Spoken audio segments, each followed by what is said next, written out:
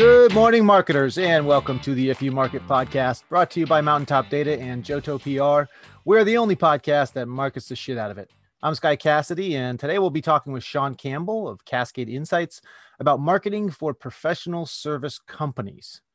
Sean's the CEO of Cascade Insights, where he mentors companies on how to seize opportunities in the B2B technology sector. Sean, thanks for jumping on with us today. Yeah, absolutely happy to be here. Thanks for having me on.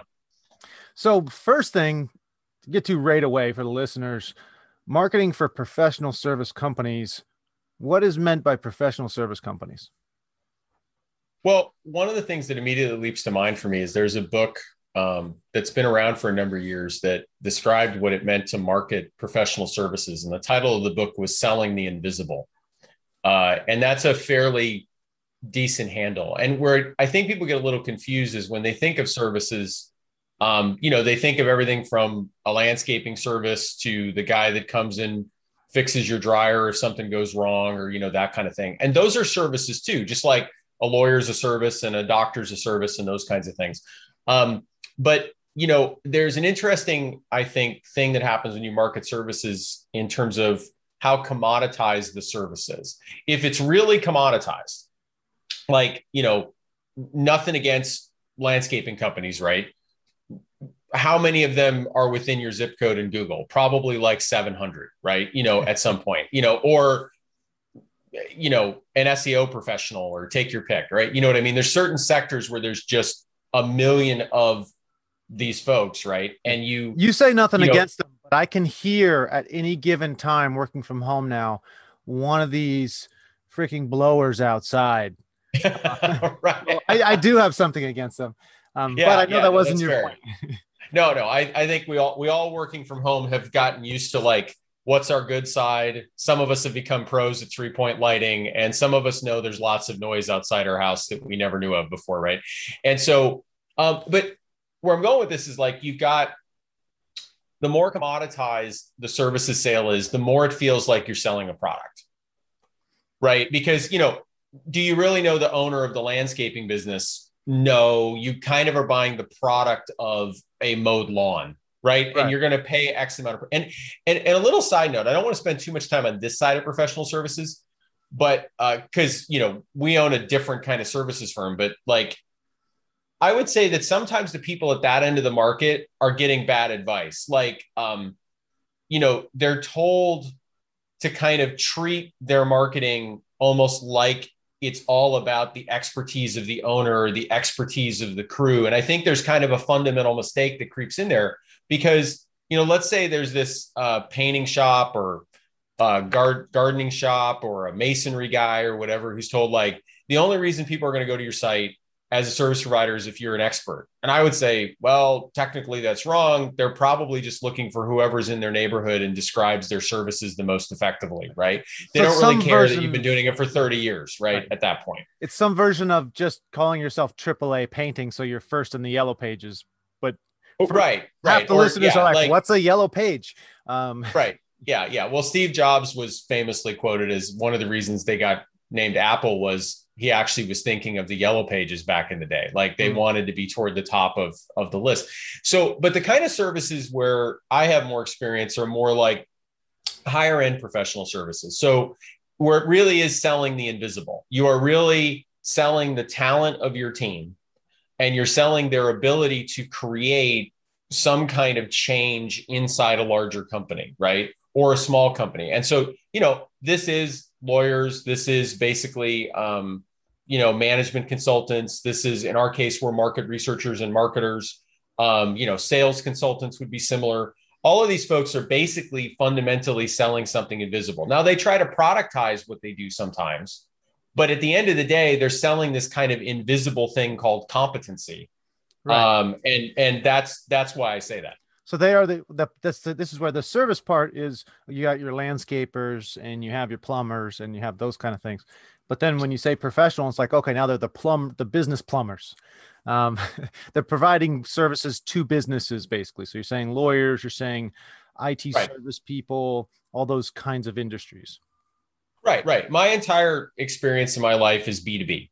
So all I've ever done is sell B2B stuff. I mean, my experience of B2C selling is as a consumer pretty much, right? That's where I'm at. And so, if somebody listening has professional service aspirations in a B2B context, or if you own a professional services firm that's focused on B2B, that's where I have the greatest value to bring, just based on past history of owning firms like that and marketing and selling them.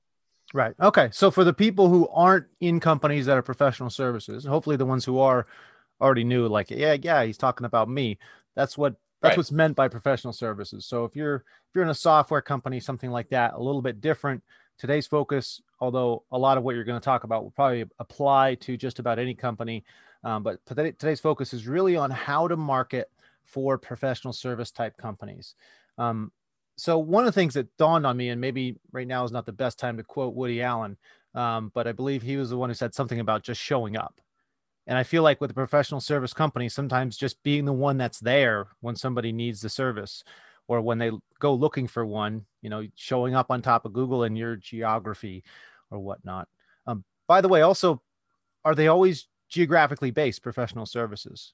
Or some of these things can be remote, so you could be. No. I mean, I think increasingly, that's, again, I think that example of, there's kind of,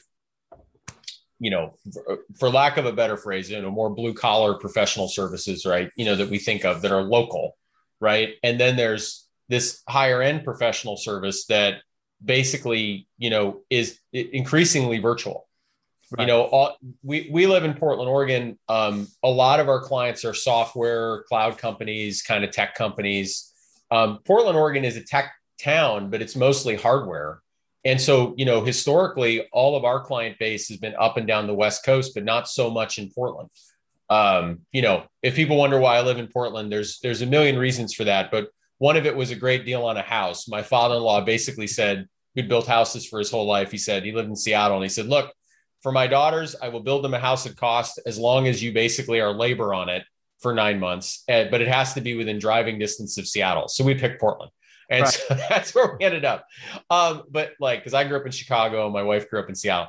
And, so our client base has always been remote. So we've been used to that for a long time. And that's also affected our view of marketing in a lot of ways that ended up being very beneficial when COVID hit. I mean, I never want to say that COVID was a good thing on any level, but with all things, we have to look at what blessings came out of even tragedy. Right. And one of the things that, there are some, COVID's terrible, but there are some good things. I'll say there's some good things that have come out of it. Like remote work was launched 10 years ahead of where it would be because of COVID. I think it is important to look at it and not say everything about COVID is bad. No, there are some good, like if we try to say the good things are bad because they're related to COVID, it's like, no, some of the reactions we did to COVID caused good things. And we can recognize that and say, there are some positive side effects of it, let's say. And remote working, definitely one of them. I think that's going to have massive ripples throughout our economy and how people work and how people find jobs and all kinds of stuff. But so the professional services companies can be either local or not. Like some of them, I imagine, would have to be local. When you have your IT networking company, something like that, maybe that does physical stuff with your network, you're going to need something. Right. And then some of them can be completely remote. So it's a mix of the two there. Yeah. Although I would say, like, increasingly, even in those examples you gave, I think services can be delivered remotely increasingly, right? If you graft the size of purchase order that we've been able to create for a services contract from 2000 to now, 2000 was when I started on my entrepreneurial journey. And you graft it against the number of times you had to meet the client in person to make that purchase order happen. In 2000, it was probably a ratio of like 1-to-1. Almost every meeting had to be in person to make that thing move along, right? And now the size of that purchase order is much bigger that you can execute on virtually and create. And the number of in-person touches is, even pre-COVID, was falling to like very minimal amounts. Like you may even have a huge deal and maybe one time you have to meet the person in person before and all the rest of those touch points can just be virtual. Right. Okay. So even more virtual now than in the past. All right. So that's kind of an overview on professional services, what's meant there. Now let's get into it. The topic again is marketing for professional service companies. And we got Sean Campbell, CEO of Cascade Insights, and focusing on the marketing part. What makes it different? I mean, what's professional services? Do they need to, is everything different? Or are there a couple little different aspects we can hit on?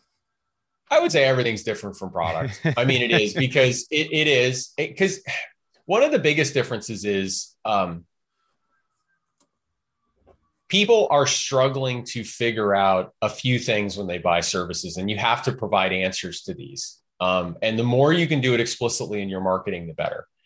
One thing they're trying to figure out is, what do you not know? Because with services, they're buying context, they're buying expertise. Even all the blue collar ones we mentioned, right? You're buying somebody who can do your lawn your way, all the way up to your accountant. You want them to basically work with your kind of business. You don't want an accountant that only works with the Fortune 50 working with your 25-person shop, or vice versa. In our context, they want to know that we really understand the technology landscape, so we can provide meaningful insights and recommendations and marketing advice. And so they're desperately trying to figure out, what do you not know? Right. And that's a little and I would say there is a little correlation. Like on products, most of the time people are trying to figure out, what does this thing not do well? It's why we sort Amazon reviews by least helpful, right? You know what I mean? It's why we don't trust the 5 stars. We flip it around and we go to the 1s, right? And we're like, oh, it's cheap and horrible and breaks in 6 months, right? Okay, I won't buy it. I wonder who wrote all these 5-star reviews. And with services firms, they fall into this trap of kind of never creating a boundary around the business, because they're smart people and they feel like they can just kind of incrementally do new things. Well, also, probably when they started out, you're small and you want to take any business you can get. So people say, what do you do? And you're like, what do you want me to do? Right. And I would say that is the seed of the first sin, right? Basically, because what happens then is, if you don't figure out a way to box that and stop that from growing, you will eventually reach some point where a couple years later, you got clients in all these different industries and all these different spaces, and you're desperately trying to like productize what you do and turn it into this like specific mousetrap is all the advice you get. Like, here's my 3-step training program, and here's my 4-step checklist, and here's my 5-step, whatever. But here's the problem. Everybody starts to look at those things and they're like, well, it's another checklist and it's another training program, right? What they really want, again, is they want to know, like, do you really know them? And what I'm trying to get at is, you can keep telling them you know them, or you can just say what you don't do. Right. Because the minute you say what you don't do, they're going to trust that more, because they know you're making a conscious choice to not go after a certain type of business. And I've had owners say, well, like, I can't do that. And I'm like, well, what do you mean you can't do that? Like, there's things you don't do. I mean, there's absolutely things you don't do. I mean, the landscaper doesn't do concrete work, right? Or even maybe take down a tree. Right. Or the market research firm doesn't do accounting. Right. There's some boundary that you can draw. And by drawing it in advance, what we create is trust. And we create a scenario where the guy that comes to your site now doesn't have to go hunt and peck around and figure out what about you isn't good. You've already told them, this is not what I do. And when you look at a sea of competitors where everybody else is just saying, we're smart, hire us, we're smart, hire us, and you're the only one who's saying, yeah, but for us, this is not what we want to do. Right. This is the one thing that we do well, and that happens to be what they need. You're going to get that business over the guy who says, for instance, we're a data company. We only do business data. We don't do consumer data. And I've told people probably once a month it comes up. I tell them, look, don't go to if you need consumer data, don't go to a company that provides both. And if you need business data, don't go to a company that provides both. They're going to specialize in one or the other. It's highly unlikely they're great at both. Get somebody who's focused on one versus the other. Okay. So, but it takes discipline as the business owner to do that. That's the thing. Nobody in your company is probably going to be as good at it as you, because everybody else is going to come to you and say, the seller's going to say, well, hey, I got this cool deal and I'd really like to go after it. Right. And the marketer's going to say, let's do a brand awareness campaign and let's do this big uplift campaign. And it's really broad, and they're not going to want to narrow it sometimes. Right. And your delivery team, they might be the ones who like doing the same thing more often than not. Yep. They're the ones that you're going to feel a little more comfort with.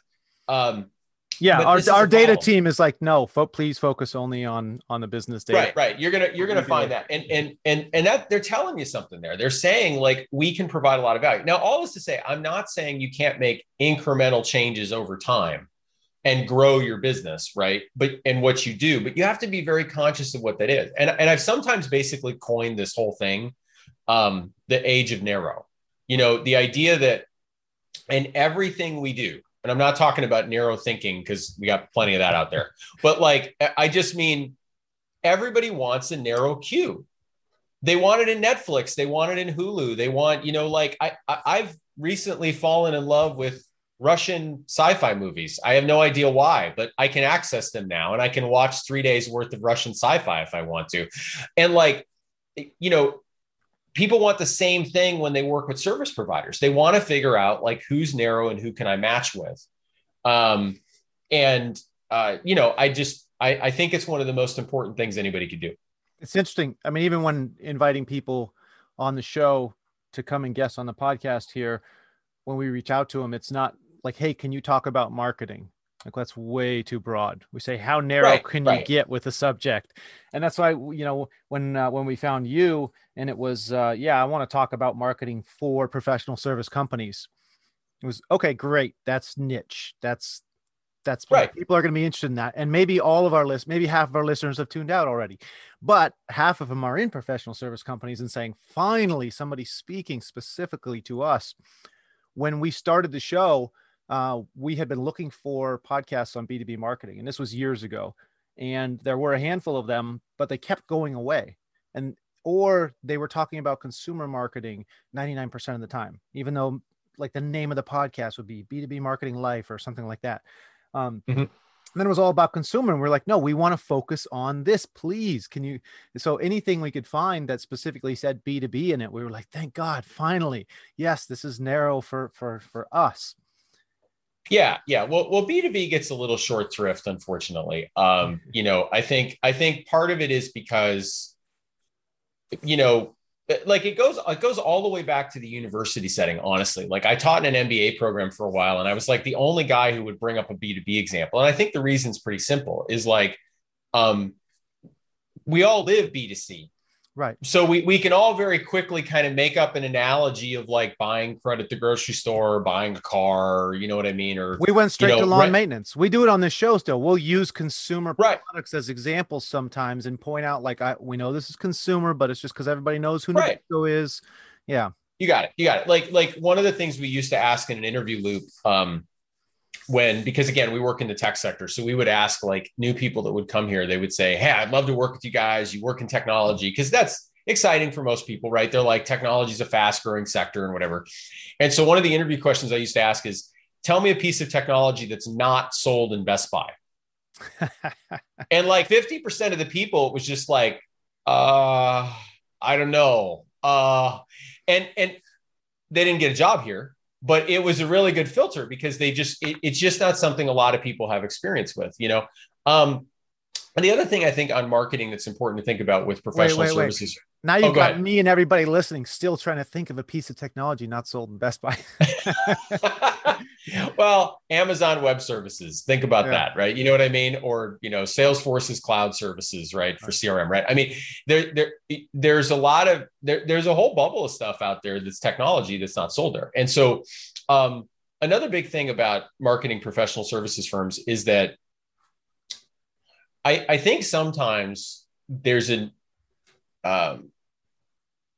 wrongly placed emphasis on being a content factory.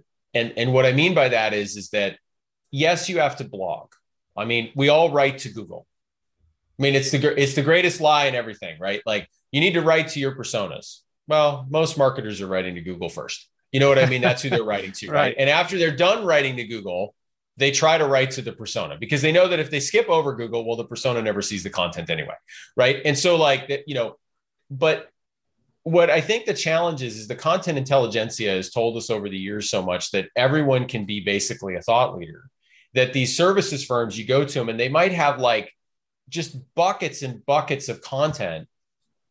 And what I would challenge them to do is like keep writing that content if you're writing it to rank well, but be really specific about what it's for. Because, like, for example, I would say that a lot of consulting firms, if they looked at what their web traffic's really doing, is people aren't living on those blog posts. They're not reading pages and pages and pages of your thoughtfulness before they fill out your contact form. What they're doing is they kind of do this quick, are you right? And can I fill out the form? And I think the reason for that in some ways is kind of self-evident. If they're buying smarts and context, well, the only real way they're going to be able to figure that out is if they talk to you, right? So they very quickly jump to the contact form. So it doesn't mean don't write content. It just means recognize you're writing it to maybe get people to the site, but you don't have to write like these massive tomes and these massive things that maybe in the end are just a lot of time to put into that aren't really driving actual lead traffic. And I could give examples of things that we messed up with on that way. But that's just another key thought, I think. And you could probably save yourself a lot of time and energy by saying, maybe I don't have to write a 2,000 word thing here. Let me write a haiku. And as long as it gets people to take notice and then go to the contact us page, that's the whole goal. Right. I mean, the thing is, you have to look at the analytics and be fairly objective about it, right? And I think service firm owners and the leadership team can fall into kind of a really horrible trap of, I get this ego gratification of writing or giving speeches or writing books, having a podcast, right? I feel the love, right? I feel that people tell me I'm smart, right? Let's just be honest. That's what it is. I'm smart. I have insights. I'm funny. I'm whatever it is. But you have to really, really look at that stuff and say like, okay, but is it driving actual leads, right? When I go to that conference and there's 500 people in front of me, how many of them are actually potential buyers? Right? Realistically, right? Or when I write that content, how many people go to our site and actually transit through those individual blog posts versus, hey, I came to the site, I saw what you were about, I like what you're about, I need to talk to you, right? And so that's a big piece of it for me. So kind of, you can be more short, sweet, get to the point. I say, as we're on a 45-minute to an hour long podcast, and this for us is content. That's why we create the podcast. It's right. And people have said, you can go a lot shorter, but one, I like to talk, so that stretches it out. And also sometimes we feel like these topics, people do a 5-10 minute podcast, and I know that's a consumable little bite, and maybe it gets people to the contact us page. But in this case, we think you have more than 5 minutes of information to share. So we're going to stretch you out, Sean. Sure. So, okay. Yeah. So what would you like to cover next? We had to narrow down. You started out with like, hey, be narrow. Don't say you do everything. Say you're really good. And that makes me think, let's say you do 3 specific things. Even then within your marketing, probably don't say all the things when somebody's looking for, like, say each one, like this is our specialty. You might get a law firm that has 5 areas, but in their marketing, they probably each piece of marketing probably focuses on one of the areas that they specialize in. So they say, yes, we specialize in this type of law firm. When you get your jaywalking ticket, you want to go to the guy who specializes in jaywalking cases. Probably not the best example. No, that's fair. That's fair. So can you have multiple niches kind of that you focus on individually, saying, hey, here's our specialty, here's our specialty, here's our specialty? Or does that create problems when people see, like, wait a second, you said you specialize in this, but I see you saying over here that this is what you do? Well, I think one answer to that is, like, can you specialize in who you serve? Right. I mean, can you up level that a little bit and say, okay, I really, really meet the needs of a B2B marketer in a B2B technology company. And that's what we do. And then for that person, we have a variety of service areas, but, and then it goes back to, well, who are we not going to serve? So I think you can definitely do that, but you have to make it clear. At some point, you just have to look at your own content and say, are we actually saying no to anything at some point? And I think for most sites, there isn't that, that just doesn't exist. So kind of the rule is make sure you're saying no to something. They're saying something you don't do. You can't specialize in everything. It'll liberate you at the end of the day. I really do think that. And another place where I personally feel services firms get a little aside is around social.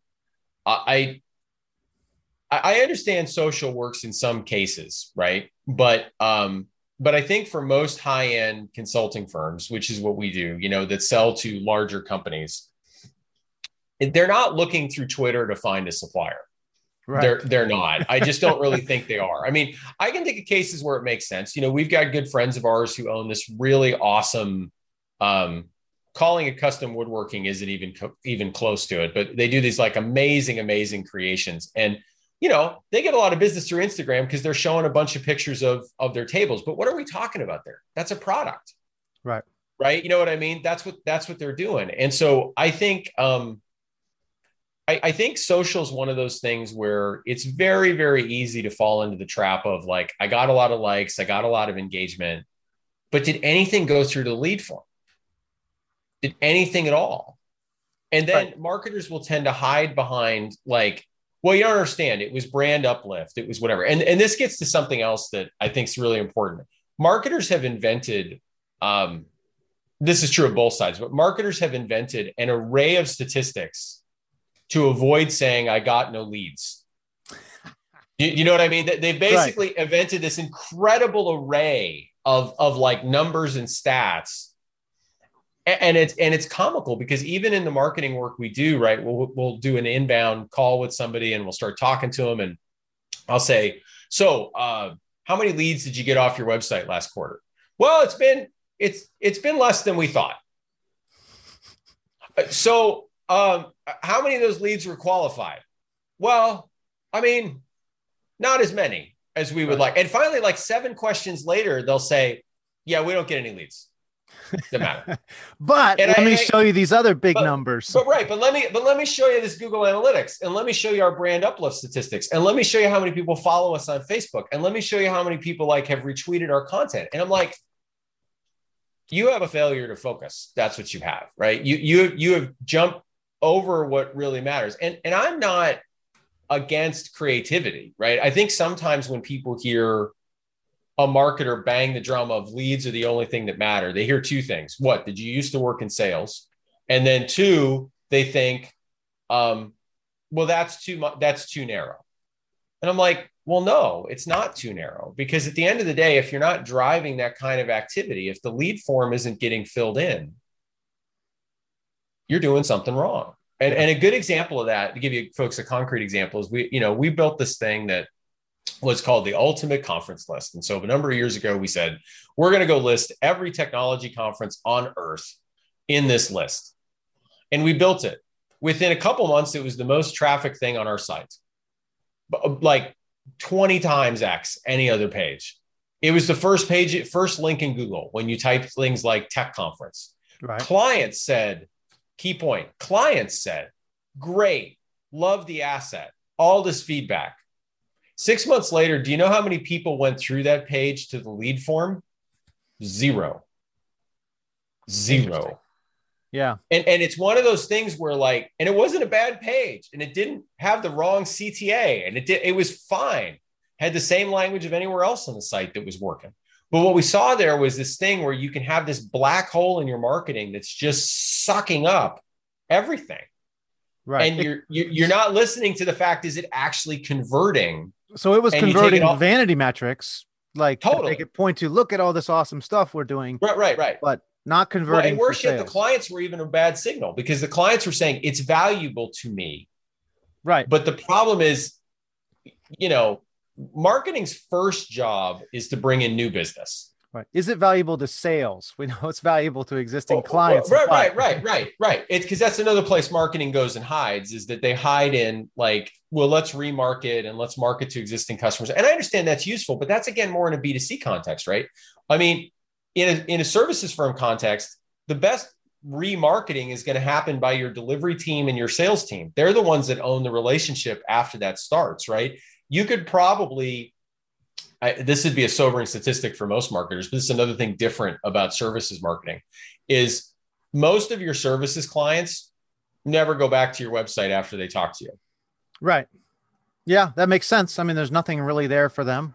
They're They already talking to have you. contact with you. Yeah. They already have contact with you. They have direct connection with the smart person that's writing all that stuff anyway. So why would, now there'll be exceptions. Sometimes you'll hear like, hey, I read your blog post and I thought it was cool, right? Or I checked out, but different than product. Because on product, we always go back to the product site. We're like, what have they released now? And what are they going to do now? And, and do I have support for my product? And, I have questions about my product. And, oh, they're going to give me an upgrade. Right. Software as a service, you're there because that is the service. Right. You're there, you're on the site. So that's another factor is your site really optimized for a single visitor that comes once, that fills out the lead form? And that doesn't mean it's thin, and that doesn't mean that it's lacking depth, but is it optimized for that single experience, which is really what it should be in a services context? Or is it optimized for, you're a genius, you say a lot, you talk a lot, and you hope that everybody comes back and tells you you're a genius? Now, which is unfortunately what a lot of services firm sites look like. Yeah. And it's not that that's bad, right? We all need a little ego gratification. We need to know that we're smart, but the website has a purpose. And when we change the purpose into our own ego gratification, and it's not actually the purpose of what the site is supposed to do, which is generate leads, kind of just wasting time and money at that point. And then people say, well, my marketing doesn't work or doesn't convert, whatever. And I would say you failed to get narrow, you failed to look at what matters, and you failed to optimize the site for the actual pathway that really was the most important, which is the first time visitor. Right. And you're using a word here which has been misused a lot recently, I feel like, but purpose. A lot of companies, they hear the word purpose and they think, yeah, what's our charity? But you kept using it as in like, what's the purpose of your website? Like, what's the goal you really want to get about? What should it be versus just, do you have a lot of people viewing and listening type thing? Yeah. Well, and that relates to something else that's kind of interesting, a little off topic, but I think we're in a weird place with kind of marketing and purpose and goals and that kind of statements, right? Oh, that's way off top. I mean, you were using purpose in a different meaning. I prefer because I'm not a big fan of purpose marketing. I've spoke about it at length on this show. I think it's 99% bullshit. But that's good. Because I was gonna just briefly agree with you. Like I think, just to pick on Patagonia, right? I like them, right? Or we could pick on somebody else, but we're almost going to reach the point that we're going to have a red Patagonia and a blue Patagonia, and people are only going to buy from red or blue Patagonia, which here's an interesting stat. If you haven't come across it, it's interesting on that. They did a big study about a year ago that I wish people talked about more. And they said, okay, so all this like activism marketing or purpose-driven marketing. So what really happens? And what they realized is the tribe that you bonded with, sure, they buy a little more from you. The tribe you offended, they make more people not buy from you because anger goes farther than happiness, unfortunately. So they're angry. So they say, I don't really like red or blue Patagonia because they're on the other side, right? And they tell everybody never to buy from Patagonia.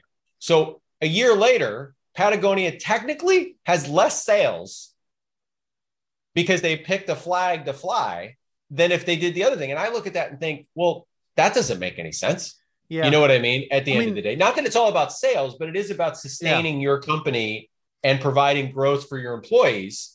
And so you have to marry that real world impact against, I have this thing I want to go change in the world, so I'm going to raise this flag.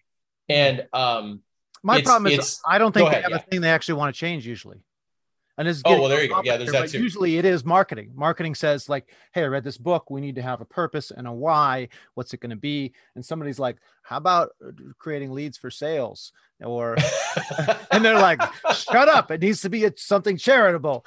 That's got to be what, but we make software that does X, Y, Z. Can't we focus on that? And they're like, no. We really need to have this higher purpose thing where we prove to people that we love them. Like, how about we love to solve their problem, that our purpose, real purpose is here on this planet. And they're like, no. It has to be some other form of outside love, nothing to do with our company. I like your version of purpose better. And, I tell people, our company, what's our purpose?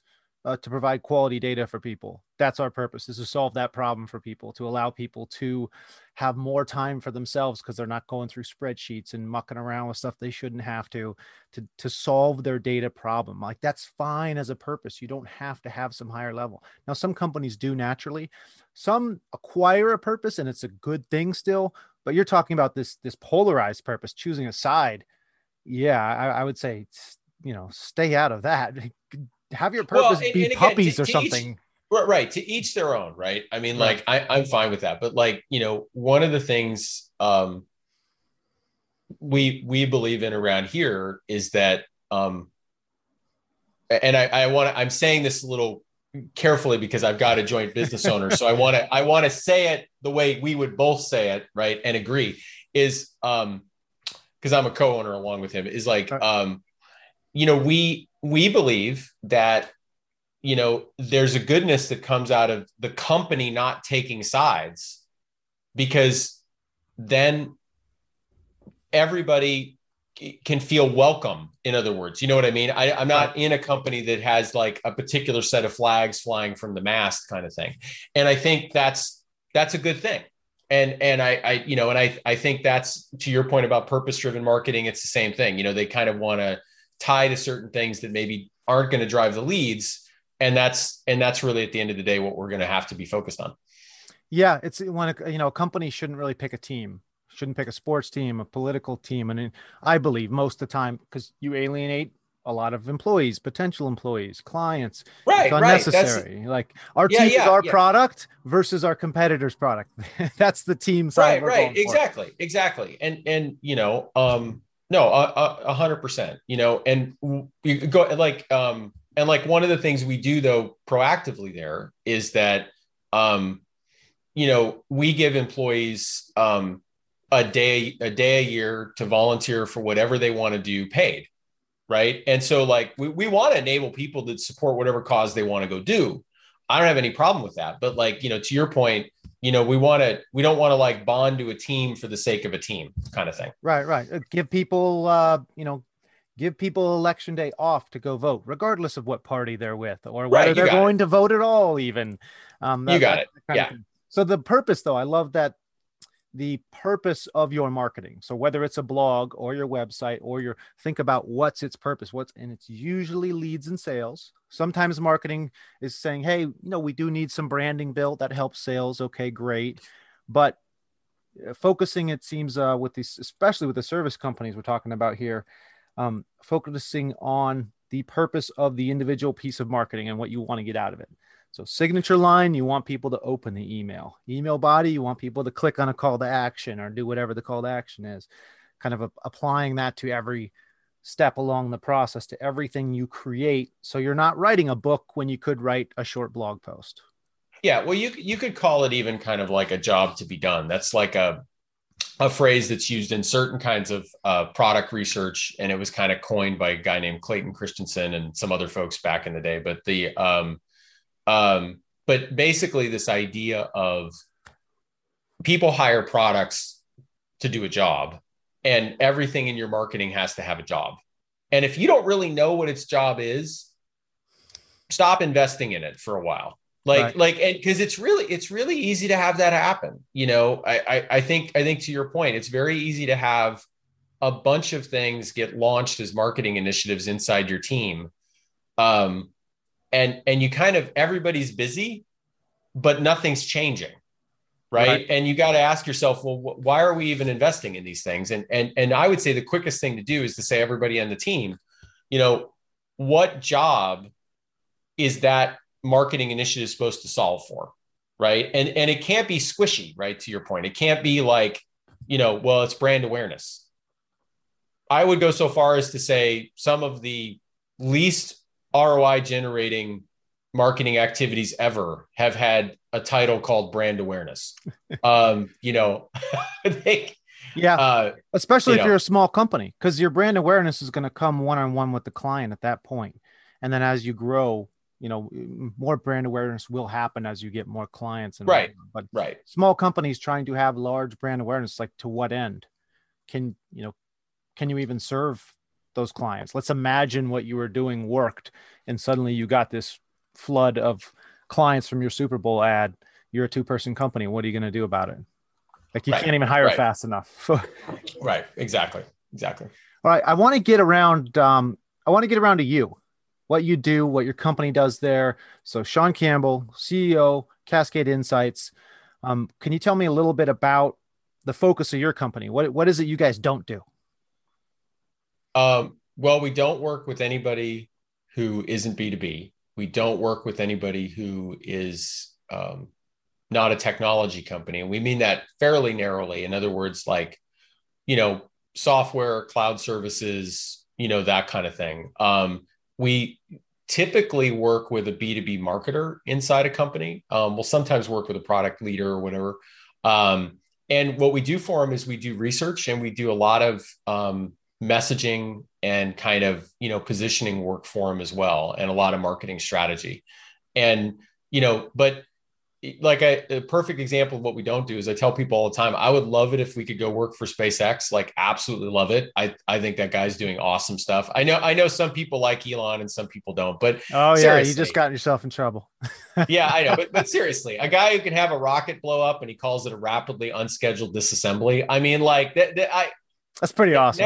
NASA could use more of this guy, right? And NASA does cool stuff too. Like look at the Mars Perseverance rover, but still, that's technology. I'd love it if NASA called, but we'd say no to NASA. I don't know anything about rockets. Right. I mean, I really don't. And so those are the kinds of lines we draw. A similar thing, some guy might call and say like, I do HVAC systems for 100-story buildings. Well, that's technology, but that's not technology we know. Right. And so that's where we draw the lines for us. And then my role, like I said, is I'm a co-owner. I've been here since we started. And I head up the sales and the marketing team, both our marketing and marketing consulting. And then I also do a lot of the business operations stuff. And then my business partner leads the research team. Okay. So I've heard you say this a couple of times, the research part. It also sounds like you guys you do marketing, but you don't do lead generation specific marketing. So the stuff we've been talking about, but does it produce leads? You guys aren't generating leads. You're doing a lot more market research, studies, those kind of things for people. Well, yeah. For us, where we're focused on is going to be, are you saying the right things to the right people? That if you were to sum it up, that's a decent way of thinking about it. Our research is going to tell people things like, are you addressing the wrong persona in your marketing? Are you messaging the wrong way to that persona? Are you putting your content in the wrong place so that person's never going to see it? That's not the sources of information they use, right? And then on the marketing side, we're going to take those insights and we're going to say, okay, here's a new messaging framework for your product, for your site, for your service. And, let's help get you started by writing some of that content so that you've got basically the kernel that you can use to mirror against when you go build other assets and things down the line. And so that's, so no, it's not bare knuckles lead gen, but it's the things that basically, if you don't do right, you'll never create leads. Because if you don't say the right things to the right people in your marketing, ain't nobody coming home at that point. In the data business, a lot of what we do is giving people the data they ask for. But frequently, our best salespeople know how to figure out what the client actually needs versus what they think they need. Because frequently they don't know their target very well. And they have to look at them and say, you think maybe you want to target these titles instead of those, or because for what you're doing, most clients we have in this space, like here's who they're targeting, or right. Maybe they don't even understand the data too. So they're not quite targeting the right title types, the right departments, the right size companies, that kind of stuff. So you're helping people with that kind of thing, making sure you're putting your messaging out there, but it's not getting to the right people, or it's not the right messaging for the people that you're putting it out to, type of stuff. Yeah. I feel like that market research is part of the area that a lot of marketers want to do, know they should do, but don't know how to and never actually get around to, or it's so ethereal. They just don't know how to start half the time. So you just don't quite do it. They'll work on branding and lead generation instead, but never really get into that area. So that's good to know you guys do that. And I imagine on your site, there's some materials people can go and look at to see a little more about. Yeah. It's all laid out. Excellent. We'll get to that more later, but just, I wanted people to make sure people knew what your company does and what you do there. That's again, Sean Campbell, CEO, Cascade Insights, providing marketing services, a lot of research services. Am I getting that right? Yep. You're getting that right. Excellent. And then, so let's jump back here. We got a little bit more time to this marketing for professional service companies. What about, like, professional service companies can vastly vary in their size. So do you guys work with all sizes? Is there a particular size that you typically work with or specialize in? And how does the marketing differ for different size companies? Yeah, well, for us, the super small ones we don't really work with. I mean, they're either not going to have the budget for research, or they're not going to necessarily have the budget for external support. So it's going to be, upper small up through the largest enterprises. And their needs are going to vary a fair amount. I mean, like, large enterprise companies are typically going to want more of kind of a messaging framework or kind of a strategy driven effort. Typically, they might have legions of content people who kind of are already producing content. What they really want is to understand how they might be poorly messaging to the market today. The smaller folks, they might need more of the tactical things. They might need just like, a website rewrite in terms of the messaging on the site. They might need like landing pages written. They might need all that kind of stuff. So, from what we do, that's typically how things vary from the largest guys down to the smallest. I would imagine maybe this large ones also have a niche they focus on. They say, we do this, but they're going to open another department or another product line that focuses on they're expanding basically. And so they need that area worked out some. Right. Exactly. They're typically evolving an existing solution, or they're going to kind of expand another one, on the big set company side. Right. All right. Now, the type of marketing work you guys do, or the type of marketing work that these professional service companies should be doing, do you have any favorite channels? Like, you've talked about, hey, don't be doing this, and social media can be a little bit of a content rabbit hole sometimes. What are your favorite channels for professional services companies? It's an interesting one because there's not a ton. I wish there was. I read a lot of books. I've read a lot of Alan Weiss's stuff. He goes by the moniker the Contrarian Consultant. He's got a lot of good things to say about positioning and value-based selling and a lot of things along those lines. Other books that impacted me along the way were like the E-Myth Revisited, which is a really good book about professional services. Another guy, David Maister, wrote a book called Managing the Professional Services Firm, which is really good. There's also a newer one. I forget the author, but I think it's called Positioning for Professionals. And that's a pretty good book. It's been pretty rare for me to find like a blogger or somebody that talks about it, consistently. To your point earlier, there's a lot of B2C out there. There's very little B2B. There's also a lot of product, and there's very little services discussion when it comes to marketing. And so I've honestly had to kind of learn it on the ropes myself, and at the same time, kind of just have found a couple of authors and books over the years that were pretty impactful. Interesting. So, I mean, you're talking about content you're consuming on the topic, but yeah.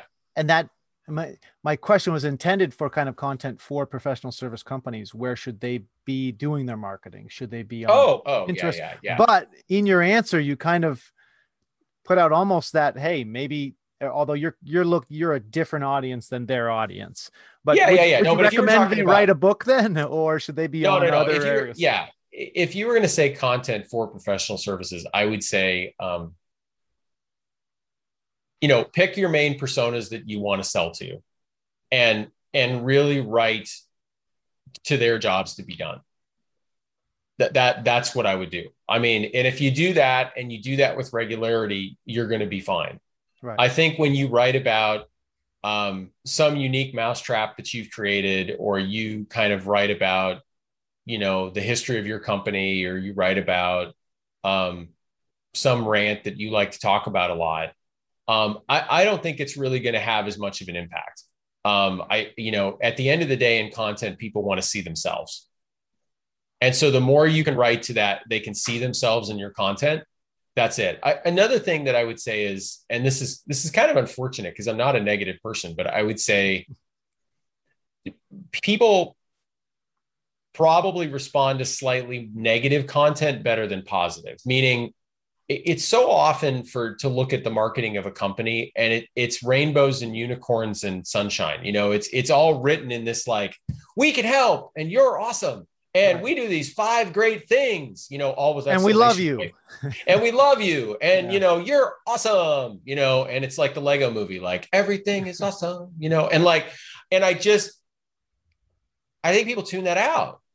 I think they do. I wish they didn't, I wish the view of the world wasn't the minute I see a marketer yelling at me with everything is awesome 5-point listicle that I'm supposed to tune it out. But that's what I think they kind of do these days, right? Everybody's doing it. That's natural, though. Like if everybody was negative, we'd start tuning out negative. If everybody's doing right. Well, yeah. Although by negative, what I mean is keeping it real. Like if there is something that is really challenging to that person in their job, like talk about that. If there's something that they really, that they really struggle with, in that role, and them well enough to communicate that. Bring that up. It might even be better to say it's not so much negativity, it's just reality. Right. So one of the things, I don't think it's on the front page of our site anymore, but one of the lines we had up there at one point was, we love data, so you don't have to. Right. It's a perfect example, right? Like we know you don't want to care about this, but you have to care about this. And we are happy to do that. Like, that's where happiness is. Happiness is me doing that for you. It's like a plumber saying, we clean up your shit. Like, right. You don't totally. Right. Exactly. Right. It's like, okay, you're right. You know what I mean? Like, we mow your lawn so you can watch the game. Yep. Okay. We won't even shame you while you're watching the game and we're outside. Yeah, right. We mow your lawn so you can watch the game because that's your trade-off, right? As opposed to, we use the best chemicals and have the best, and your grass will be the greenest. Like, what is the job you're getting hired to do? You're getting hired so that person can watch the game on Sunday. That's what you're really getting hired to do. And you hit it on the head. And it's very similar messaging you'd find on our site, where we're basically just keeping it incredibly real about our relationship and why they hire us. So you can focus on the solution sometimes, but you're saying focus on the problem sometimes too. Like, point out the problem, not just the solution. Yeah. Because I think, I don't know why marketers steer away from it sometimes, to tell you the truth. I think another example of that is, for us, we talk about, we get hired 80% of the time for pain and 20% of the time for opportunity. Right. As researchers. And even as marketers, I would say the same. And what you find, if you looked across a lot of marketing for market research firms and marketers, you see a lot of people saying, we'll take your company to the next level. You know what I mean? We'll move you here. We'll help you with, reach new heights, or whatever, thing they're going to say. Most companies reach out because they're under pain. Their competitors beating the life out of them. You know what I mean? Or like or their product sucks, right? Or they don't want to tell anybody, right? Or their sales team are idiots. Or you say companies reach out, but companies don't reach out. People do. Well, true. Like sometimes people reach out because they're like, oh shit, I need this taken care of, or I'm going to lose my job because I don't. Right. And it's kind of a broader thing, even beyond services. I talked to a company once that was a SaaS company, and this happens a lot. Like, small SaaS companies will come to us and we'll ask them, like, how are you guys positioned or whatever you do? And they'll always be like, we are the only. And I go, stop. We're the only company talking to you right now. Yeah, right. We are the only should just be deleted from all web messaging. It should be like the blink tag. It should just be like never, like that never got used again after a 6-month window of the entire internet blinking, way back in the day. Right. And so and then it all stopped. Like, no, every once in a while, somebody's the only. When my company started, we had a unique thing that we were the only, but it goes away really quick. Well, that's the thing. You got to keep it real. Like, you know, a lot of these startups will say like, we are the only, and the thing I always say back is like, okay, one, people don't trust we are the only anymore. That's your first problem. Your second problem is, you really have to prove it then, like really, really, really prove it. And the third problem is, if you were really the only, that only means one of two things is happening. Either A, you aren't because you're just unaware of the other we are the onlys, right? There's three things then. There's one of three. Yeah. And then there's the second one, which is you're in a space that's going to have a lot of we are the onlys, right? You've defined a space and there's just going to be a lot more people in it 6 months from now or 6 years from now. And so it's not a sustainable differentiator. And I remember one conversation in particular, well, I would say use it as long as you can. When you have the only, right. Either people don't, my two things were either people don't want it. So who gives a shit that you're the only, right? Or you really have something unique and you probably shouldn't be talking to some firm about anything except for how do I hire more salespeople? Because if people want it and you're the only, then they should be lined up around the door to get it. Well, right. That's a good point. Right. Yeah. Your problem isn't marketing then. You should just, like, to your point, just hire salespeople, right? Because if you're really the only, they should just go walk to the next person and say, we are the only. And they go, really? And they say they give them money, right? I mean, maybe you market, but you can actually just go out and say we're the only, and people will come to you. Because early on, we were the only company with B2B lists that had emails. And I can tell you right now, we should have just hired a lot more salespeople because it was really easy to walk up to people and say, we have this. And they say, great. How do I get it? Where do I order? How much do you have? How much can I buy? Right. We were very quickly, all the other data companies said, oh, we need to start adding emails. This is where things are going. And we weren't the only anymore, but we had this finite period of time where we really were. And we didn't need to go out and talk about messaging because we could say the dumbest stuff. We're the only company that has this thing that people really want. Very easy to make that sale. Right. And what we're both saying is you have to look at that really, really tightly and ask yourself, are you really that? And, you know, the company I was going to mention that I was talking to at the time, they almost got a little annoyed by it. And we've noticed that sometimes they're like, well, we really are, like, because to tie it back to what you said about purpose, you know, somewhere in that building is a big, you know, infographic or poster that says, you know, the equivalent of like, we are the only, and we will, you know, blah, blah, blah, blah, blah. And it's like, I admire companies that truly create new spaces, but the grand majority of us move into a space that has a degree of maturity. And if we're going to make that statement, we have to keep it real. So that's all we're getting at. Also, frequently somebody in the company, probably at the top, has this idea in their head that they're saying, no, we always give 110%. And if somebody tells me you can't give more than 100, I'm sorry. In fact, even reaching 100 is technically impossible. Like, they don't have the right mindset and we got to get rid of them. And so they preach this, we are the only, because it's a pep rally. And I always tell people, that's great. When you have your sales meeting, do your pep rally bullshit, get people riled up. We need that. But when you go out on the field, you have reality.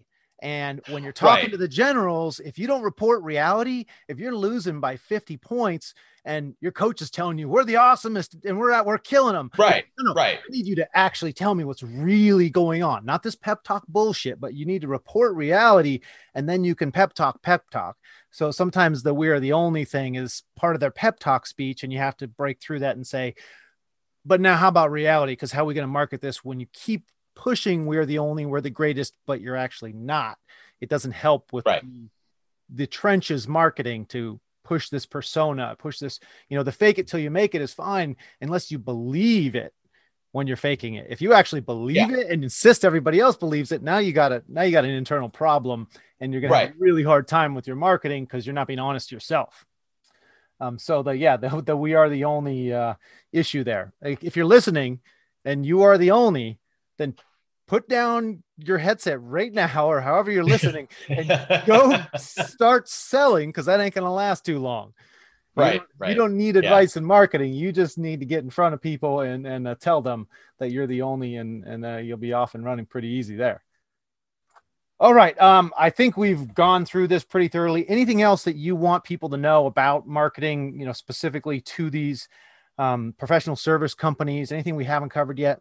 No, we had a good playing field here. Totally fine. But overall, if anybody has any questions about this, they can always reach out to me. It's easy to get a hold of me at Sean@cascadeinsights.com, or just check us out at cascadeinsights.com. Awesome. Yeah, we'll have your website, Twitter, Facebook, LinkedIn, everything in the show notes for this episode. And you can find that at ifyoumarket.com. And please share the show on social media, tell a friend, give us a good review on iTunes, all those kinds of things. And on behalf of the If You Market team and Sean Campbell of Cascade Insights, thank you for listening to the If You Market podcast, where we believe if you market the shit out of it with a narrow scope, they will come.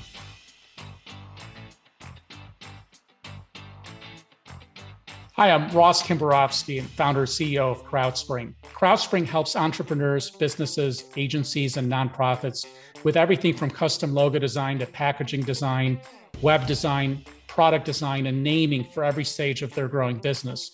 We believe that great design doesn't have to cost thousands or tens of thousands of dollars. Projects on CrowdSpring start from a few $100s, where we have over 220,000 freelancers around the world, letting you pick from actual designs, not bids and proposals. So if you want to free your business from high prices, risk, and lack of choice, come to crowdspring.com. Should you find yourself in need of targeted lists for your sales and marketing campaigns, have a look at topdatasearch.com. Our platform lets you quickly and easily search and download lists with email, phone, mailing address, everything you need for your sales and marketing campaigns. So if, like many of our clients, you're sick of the high cost, poor data quality, and poor service of your current list provider, go to topdatasearch.com and get a free account, no seat fees, no subscription necessary. You will only pay for data when you need it. Use the promo code IFYOUMARKET1000 and get an extra 1,000 free download credits. That's topdatasearch.com.